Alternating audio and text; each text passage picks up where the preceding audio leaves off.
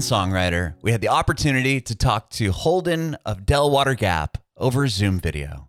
Holden was born and raised in Connecticut, and he talks about how he got into drums around fourth grade and then a little bit later into violin. He would take trips into New York City around 15, 16 years old, and he was able to get an internship at a record label. So he got into the industry very young, or at least the business side of the industry very young. He talked about how he started writing music around 10th grade. He ended up spending a semester abroad in Spain, and that's when he really started writing music. And that's when he started really writing for the Delwater Gap project. He recorded a record, and he used that to get into NYU. He got into the Clive Davis Institute at NYU via his Delwater Gap demo. He talked about his experience at NYU, releasing the song High Tops and how huge that became for him, putting out music with major labels, and eventually signing to Mom and Pop Records. He talked to us about what he had going on when the pandemic hit, his song Ode to a Conversation Stuck in Your Throat, and his most recent release, Sorry I Am. You can watch our interview with Delwater Gap on our Facebook page and YouTube channel at Bringing It Backwards. It would be awesome if you subscribe to our channel, like us on Facebook, and follow us on Instagram and Twitter at Bringing Back Pod. We'd appreciate your support if you follow and subscribe to our podcast, wherever you listen to podcasts. We're Bringing It Backwards with Delwater Gap. This is all about you, man. This podcast is about you and your journey in music and how you got to where you are now. Cool. Awesome, yeah. Awesome. Are you originally from New York? I did see you went to NYU.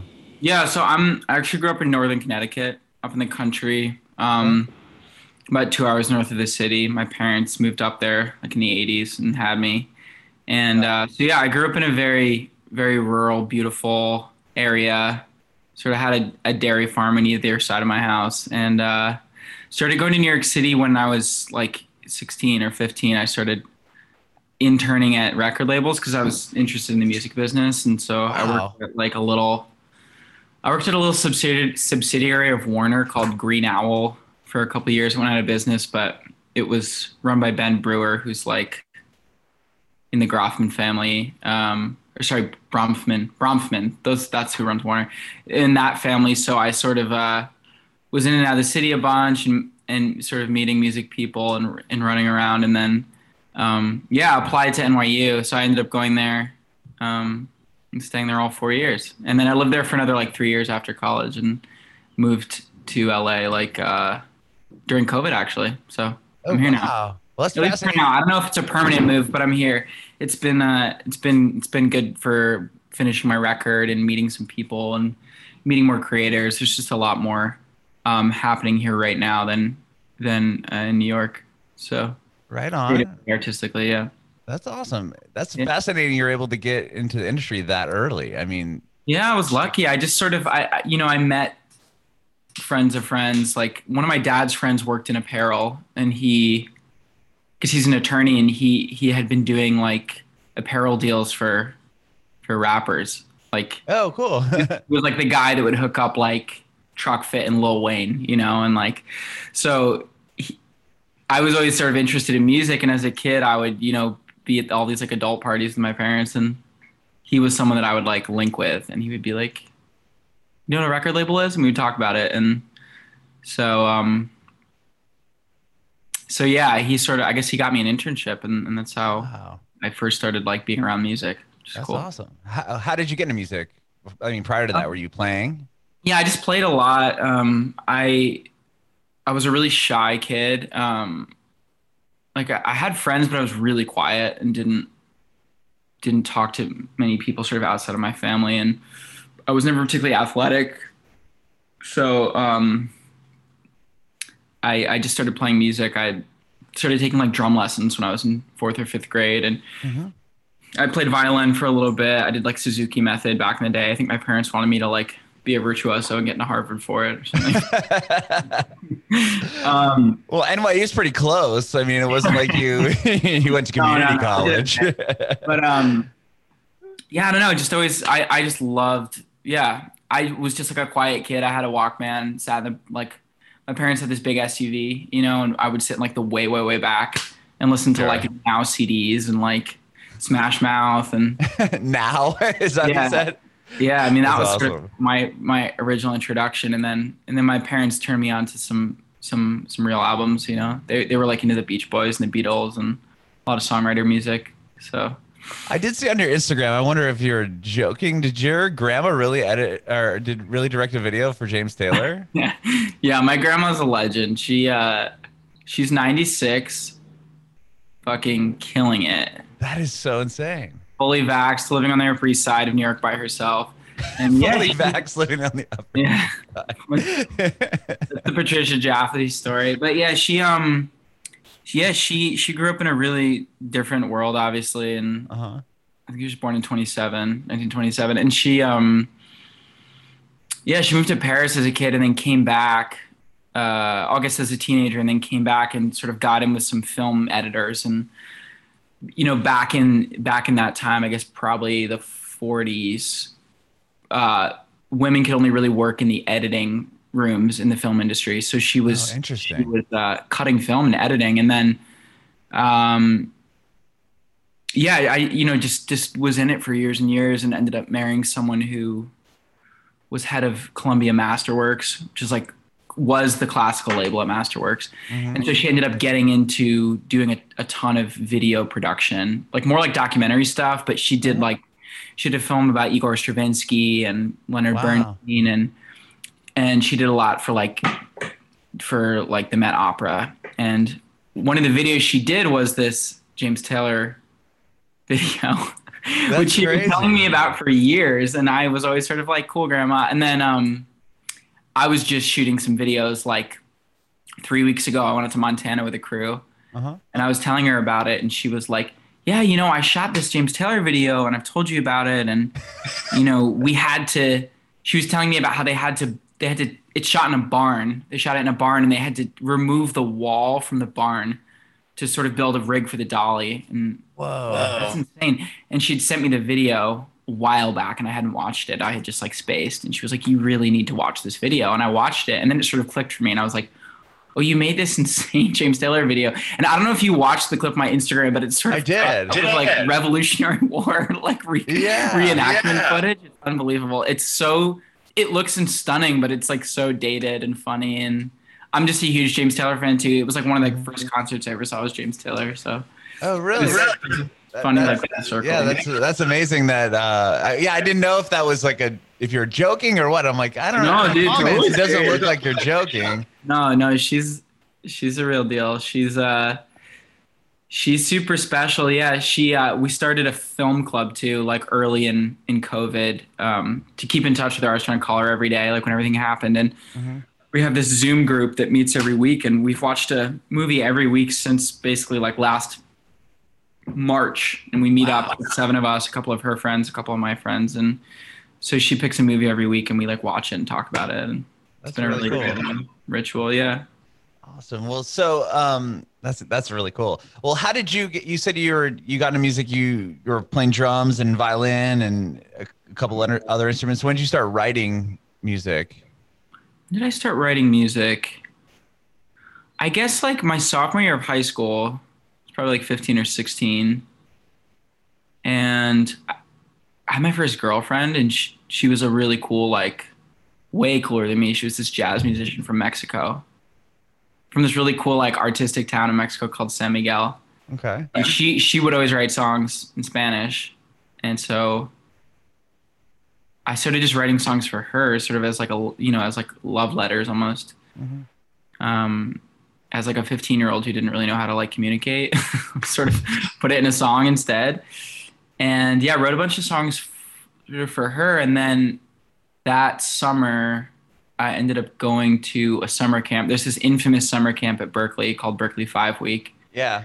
That a lot of it feels like every musician went there when they were 15. Or anyone that's trying to get into Berkeley. Yeah. Right? Yeah. It's funny because it has this reputation of just being kind of a party and not a lot of music. But I ended up going and playing a lot of music. But I actually went for drums because I was playing drums at the time. I went for funk fusion drums. But I ended up going and playing no drums and just basically writing and singing the whole time, and completely bombed my my drum recital because I hadn't practiced at all. But wrote a bunch of songs, and then I got into an exchange program in Spain that next year. So I spent my junior year of high school in a little city in Spain, actually. And then Wow. and I didn't have internet, and I didn't have like a lot of friends that spoke English. So I ended up spending a lot of time that year really sitting and writing a lot of songs. And that year ended up being really important for me because I was like isolated enough from like real high school that I had enough time to just sort of live an adult life at the age of 16 in Spain, in a place where I had never been. And I ended up just like writing and playing a bunch of music. And then I came back to America for my senior year of high school. And then that was when I really started recording. And I actually made the first like Delwater Gap record that year in high school. Really? Yeah, it sort of was like a Bandcamp thing. And I didn't want to use my name, so I used Delwater Gap. And then that was sort of the beginning.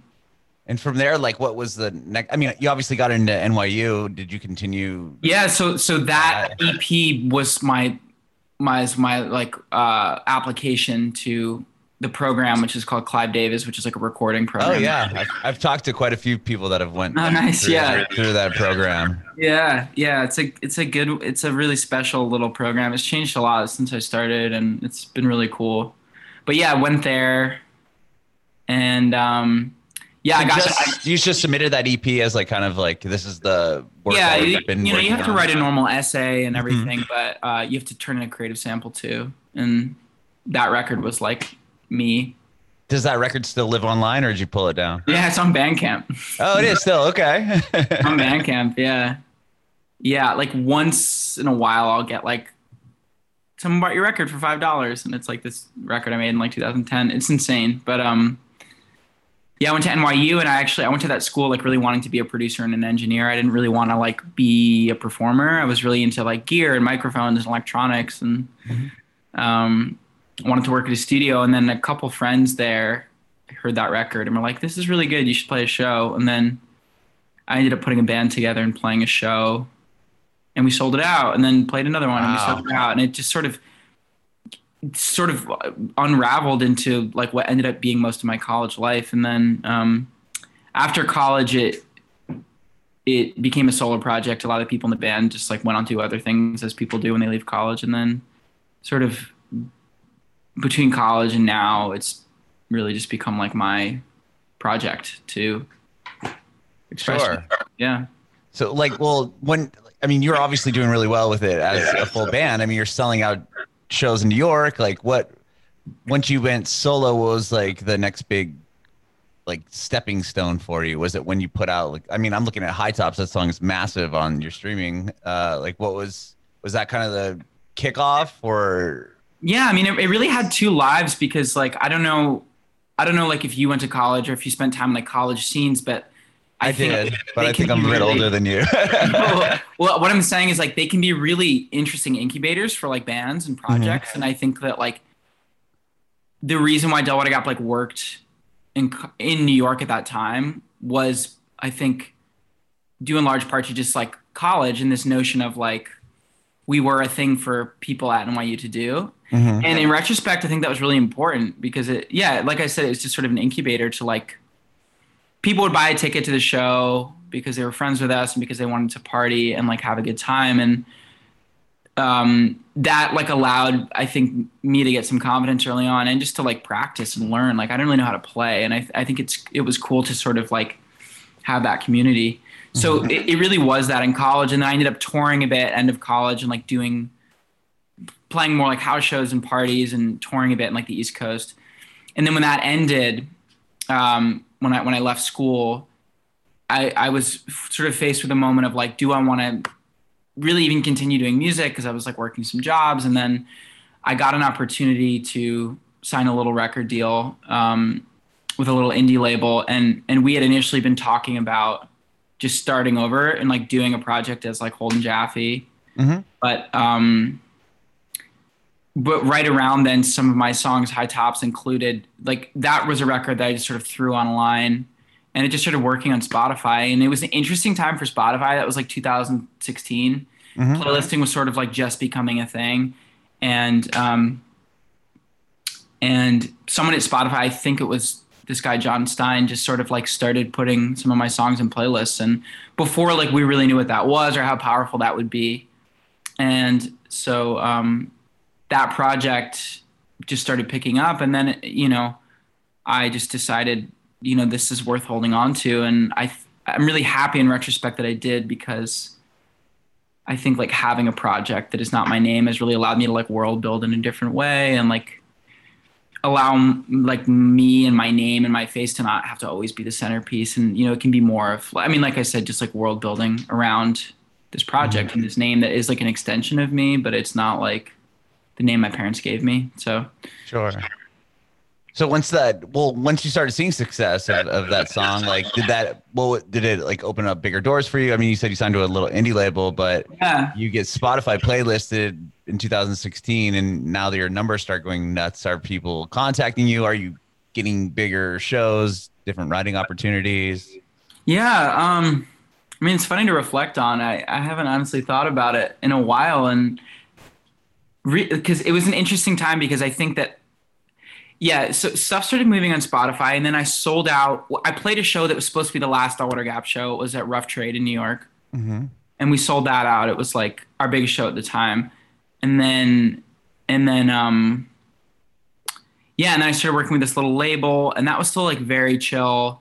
I was very much like wanting to stay like in a very like indie world. A lot of the people that I was like working with were very, very, very like indie and DIY, and still playing a lot of house shows. And then started building out a little team, but nothing really stuck. I think that at that point I had sort of been doing this project for long enough that I think if I was going to add anyone to the team, hire a manager or anything, I really wanted to be the right thing. And so I think I was really careful and really, I don't know, like just really careful who I let in. So I don't think a lot really changed very quickly, but I was also writing and producing a lot of music, like a lot of like indie pop stuff, just for like sort of baby label artists around New York, like really just to make money. But doing a lot of that production work and coming to LA to write for other artists as like my project was building ended up actually being really helpful, because I learned how to write and produce sort of pop music or more commercial records in that time. And so as things started growing, I started being able to really like make my records on my own. And so basically by the time like things really started picking up, which was like just before COVID, so I guess like a year and a half, 2 years ago at this point, like I signed with an agent, and I was starting to have like real label conversations, and not accidentally, but sort of passively at that point, I had produced basically an entire LP worth of like of Delwater Gap music. So so then, yeah, I guess like top of COVID, that was sort of the first big push. I had booked a headline tour. I had booked a support tour with an artist named Girl in Red, who I love. Oh yeah, I love her too. She's super fucking cool. I did my first like real like major label releases. I did a couple songs with a label called Canvas Back at Atlantic, and got new management. And then obviously like COVID happened, everything sort of blew up, and I ended up moving to Maine for like 7 months. Wow. And stayed in like my basically a friend's parents' house, just to sort of be away from New York City, but thinking we'd spend 2 weeks there, and end up being there for like most of the year, which was wild. And then yeah, and then writing there was did you have some of these other songs out, like Ode to a Conversation Stuck in Your Throat? Like, was that done? Yeah, so Ode was like, I finished probably just before COVID, and then it came out like in April. Okay. It was May 1st, actually, about a year ago in COVID. And then the release didn't really do much, but then a couple actresses, this girl Margaret Qualley and this girl Caitlin Deaver, posted a video of themselves like doing a socially distanced dance party to the song. Oh, and wow. It was sort of like the push that it needed. It was really sweet, and it ended up sort of creating a little bit of a moment for the song. We got some cool press, and Atlantic was able to sort of put some resources into it. And then yeah, I put out a couple more songs, and then pretty much since then it's just been like finishing this project that I'm working on now, this batch of songs, and then getting ready for, I mean, a lot of searching, trying to figure out like what it means to be like a musician in COVID. I mean, I think we have a little bit more clarity right now, but even like 6 months ago, it was less clear like what a career would look like for someone at my level. Yeah, and then the last 4 or 5 months has been amazing because I've just been creating a ton of art, which is always the best, you know, just like doing a bunch of sessions in LA and writing with people and shot some videos and getting to play with clothing and all that good stuff. That's cool. Yeah, because well, I did see that you put out some song, or you wrote for like Maggie Rogers and stuff like that. Like, was that all in the midst of COVID, or were those projects that were already done prior to this all kind of shutting down? Well, the Maggie song is funny because it's actually from we went to college together, so we made that song in like 2012. Oh, really? Yeah, Wow. we've known each other forever. We went to summer camp together when we were kids, and then cool. And then linked up in New York, and so she actually she was one of the people that sort of pulled me out on stage and made me do Delwater Gap. And so wow. that song is a song that we had done like in New York together and had sort of been sitting on, and she put out a record that was like a release of a bunch of her old music. And we were able to get that mixed and put it out, which was super cool. That's cool. That's really cool. Yeah, it was a good like return to my roots and her. Sure. Yeah, and but yeah, like like amidst all of yeah, I guess amidst like the pandemic, I have been able to do a lot of like remote writing and production stuff, and then more recently like doing some more in-person sessions and getting to meet a lot of artists out here. And yeah, there's a bunch of actually like finishing up a bunch of stuff right now, so I have some releases coming out in the next few months, which will be exciting. Yeah, that's awesome. I know you have a new single out now called Sorry I Am, and is this going to be, you have a full body of work coming out? I want to hear about Sorry I Am, but yeah, this is going to be a part of a whole project. Yeah, I'm finishing up a project right now. It's sort of unclear exactly what the like how it will be packaged, but I started working with this cool indie label called Mom and Pop that I've just been a huge fan of for years. I love them. They have such cool artists. I mean, they have like cool Riddler and like Alice Merton and like Courtney Barnett. Like when I moved Courtney to New York, Barnett. they were like one of the first like labels I knew about, you know? Uh-huh. Because there were obviously like a lot of big labels and major labels, and you've heard the names, but then I remember learning that there were these cool indie labels that sort of had like a brand, and they had merch and they had a vibe, and like and they were one of the first ones I heard about. So it's been super cool to sign with them and start working with them. And I mean, they're just like, they've been around and they're all super smart and have great taste, and like it's been really cool. Like most of my team is like my age and female and like super creative, and it's just been like a really specific, I've had a few different like label experiences at this point, and it's been a really it's been my favorite version of that so far. Amazing. So yeah, put out Sorry I Am with them, and we have a couple more songs coming out, and then sort of like piecing I mean, format is so variable now. It's sort of like there's no right way to do it. So we're sort of still figuring out the best way to like package everything and package the visuals and all the music. But sure. Yeah, I know. Like, what a different like formula now. Instead of putting a record out and touring it, or doing an EP and touring it, it's like you kind of have to play this single game because there's not a whole lot of live shows and a whole lot of opportunity to push records. But I did see that you are doing your first show in 2 years at Red Rocks. Yeah. And you're playing with Mount Joy. I've never been to that venue, but what a cool experience that will be. Have you ever played there before? No, never been, never played. Obviously, like, wow, legendary spot. I went through like a big like No Doubt phase, and there's some great live videos of No Doubt at Red Rocks. So I'm gonna go and do my Gwen Stefani thing, on stage. But I love it. Yeah, I'm super excited. I'm super honored to be on that show. I love Mount Joy too. Yeah, I mean, they're that's really gonna be like I don't know them personally, but I've been a fan of their music for a while, and their manager's become a friend of mine. And it's just cool. It's cool. There's something sort of poetic about coming back and getting to play that venue, because it's my last show was was in New York at Market Hotel a couple years ago. And then obviously like a bunch of my shows got canceled. Mm-hmm.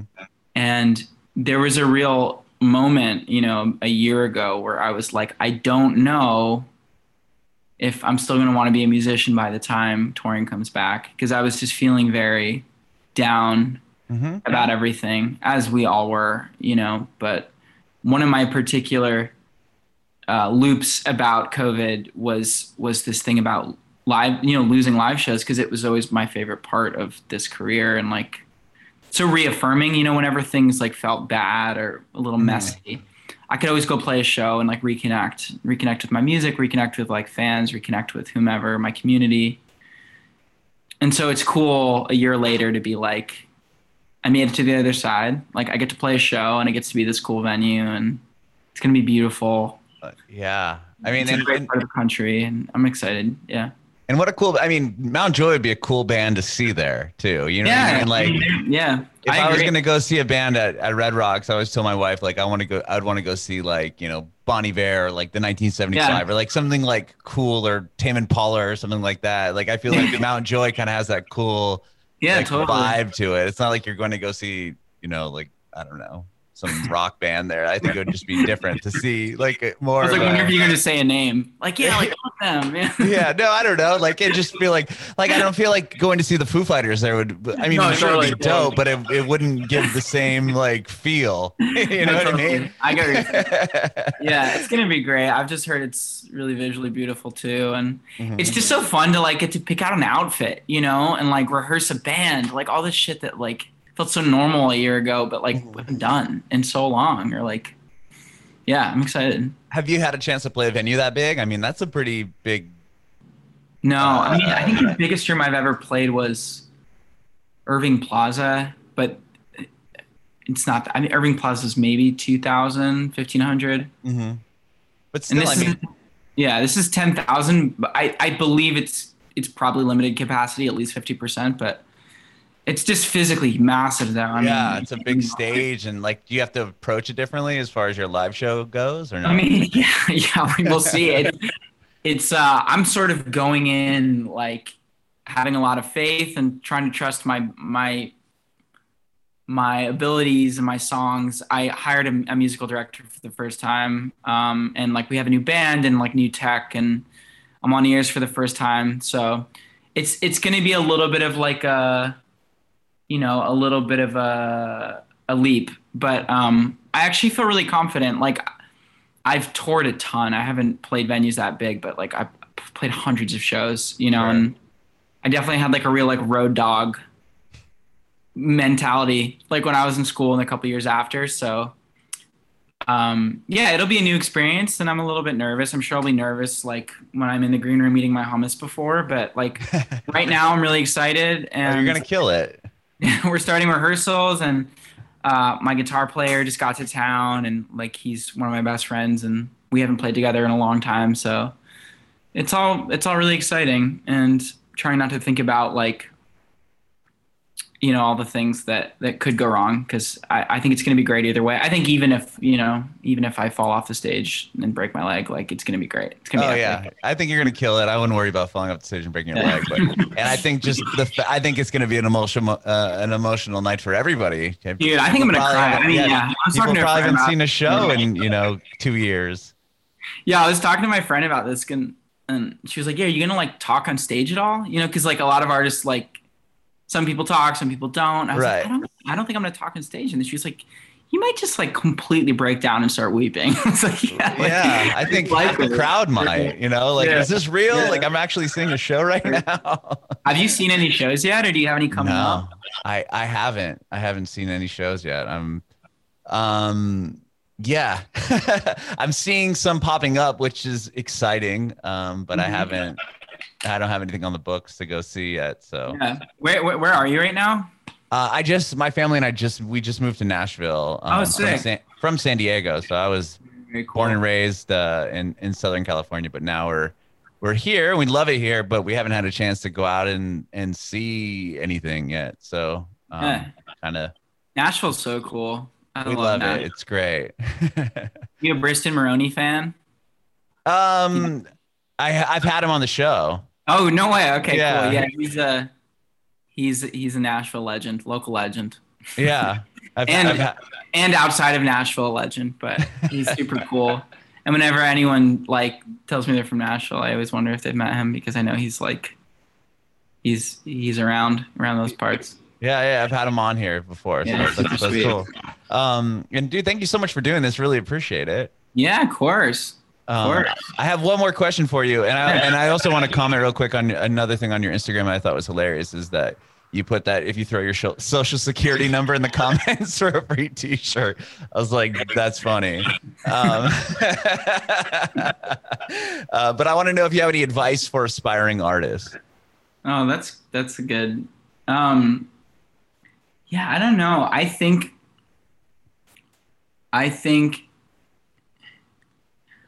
I mean, I can tell you the best piece of advice that I've gotten. I'll give you the two best pieces of advice that I've gotten. Okay. One thing that I have been pushed to do constantly over the last like 7-8 years since I've been doing music, and as it's gotten more serious and as it's become like my life, I think the people that really love me and care about me have pushed me to check in with myself a lot and really ask like what I'm getting back from music, what I'm getting back from being an artist, what I'm getting back from Delwater Gap, which I think has been really helpful because I think in a lot of ways it's like a relationship and that you do have to renew your vows once in a while. And I think really taking an active practice, because it's not always an easy career and it's not always an easy path to like be an artist, I think one thing that I've really benefited from is like really actively checking in and being like, do I love this? Yes, I love this. And one of the things I used to do before shows when I was nervous is I would look in the mirror and I'd say, you love your job, you love your job, you love your job, you love your job. So that's always really helped me. Renewing vows. And the other thing, when I was in college, I had this songwriting teacher who got me into journaling. And I think that like, for not all artists are writers, but I think a lot of them are. A lot of them write songs and write their songs. And I think that for anyone that it is, I think it is always worth one's while to invest in getting better at the craft of writing and spending time with a pen and paper, whether it's journaling, writing essays, writing songs, because I think when everything else goes away, you know, when your career goes, when your fans go away, when your youth goes away, when your voice goes away, like you'll always have your writing and you'll always be able to use that and create. And I think it's also just like the most direct line to like who you are as a creator, you know? And so journal, journal every day.